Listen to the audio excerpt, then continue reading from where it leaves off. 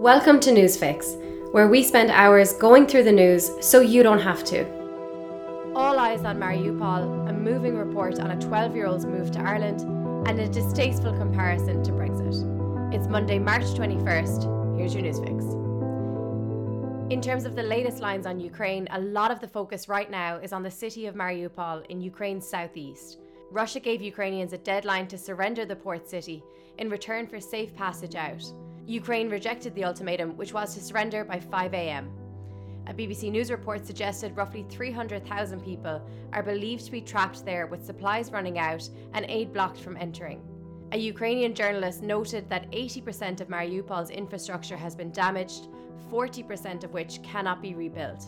BBC News put that estimation at 90%. It's really worth noting here at this point that the majority of the city's citizens are Russian-speaking. There are also reports of some of the city's citizens forcibly being moved into Russia. US officials said the reports, if true, are unconscionable. In terms of what else in Ukraine is making headlines this morning, more than 10 million people have fled their homes since the invasion began in late February. This number includes close to 3.5 million refugees who have fled the country and millions more who are internally displaced. It's worth noting here that of those who have left Ukraine, approximately 2 million are in neighbouring Poland. A Sky News report said the capital city of Warsaw's population of 1.8 million had increased by 17% due to the number of refugees arriving. Also, President Zelensky went viral for voicing a video about the war and its impact on Ukrainians. In just 14 hours, it has been viewed more than 2.2 million times. In it, Zelensky concludes, yes, Ukraine was beautiful, but now it will become great. It's in the newsletter, it's worth a watch. Also, what's worth a read is Tom Friedman's opinion piece in the New York Times. It's the headline, "It's now Putin's Plan B in Ukraine versus Biden and Zelensky's Plan A." One of the most powerful quotes from within that Tom Friedman piece is, quote, "Putin, I suspect, is thinking that if he cannot occupy and hold all of Ukraine by military means and simply impose his peace terms, the next best thing would be to drive 5 or 10 million Ukrainian refugees, particularly women, children and the elderly, into Poland, Hungary and Western Europe, with the purpose of creating such intense social and economic borders that these NATO states will eventually pressure Zelensky to agree to whatever terms Putin is demanding to stop the war." It's linked in the newsletter, and if you have time, it's definitely worth a read. Also, in another recommendation, if you watch one thing today, let it be this moving Channel 4 news piece about 12-year-old Yeva, a Ukrainian refugee celebrating her first St. Patrick's Day since arriving in Ireland. One of the most powerful and poetic sentences in Pádraig O'Brien's report is green, made up of blue and yellow this year. In a look at what's happening today, the US has determined Myanmar's military has committed genocide and crimes against humanity against the Rohingya.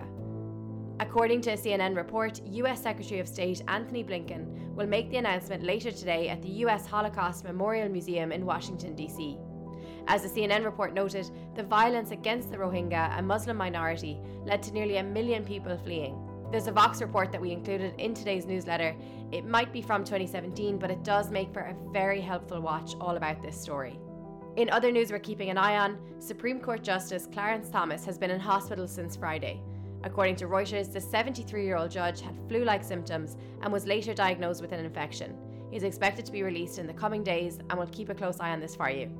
Now, when a photo tells 1,000 words. Last week, Syria's President Bashar al-Assad made a historic visit to the UAE, where he was hosted by Sheikh Maktoum. The Times said it was Assad's first visit to an Arab state since civil war broke out in his country 11 years ago. The Biden administration was said to be profoundly disappointed by the meeting, which was not publicly announced. In societal shifts, Wales has introduced a ban on smacking and slapping children. The law came into effect this morning and makes all forms of physical punishment against children illegal and will include visitors to Wales. Now, in a look at Twitter trends, David Beckham is trending online. Why? Well, it's because he allowed his Instagram account to be used by UNICEF to show the reality for a doctor working in Kharkiv, Ukraine. Beckham has 71.6 million followers. Also trending online is Boris Johnson, and that's because the British Prime Minister sparked fury and was condemned for comparing the people of Ukraine to those in Britain who voted for Brexit. According to BBC News, he said Britons, like Ukrainians, chose freedom. He then went on to cite the 2016 referendum as a recent example. That's today's fix. Have a great day.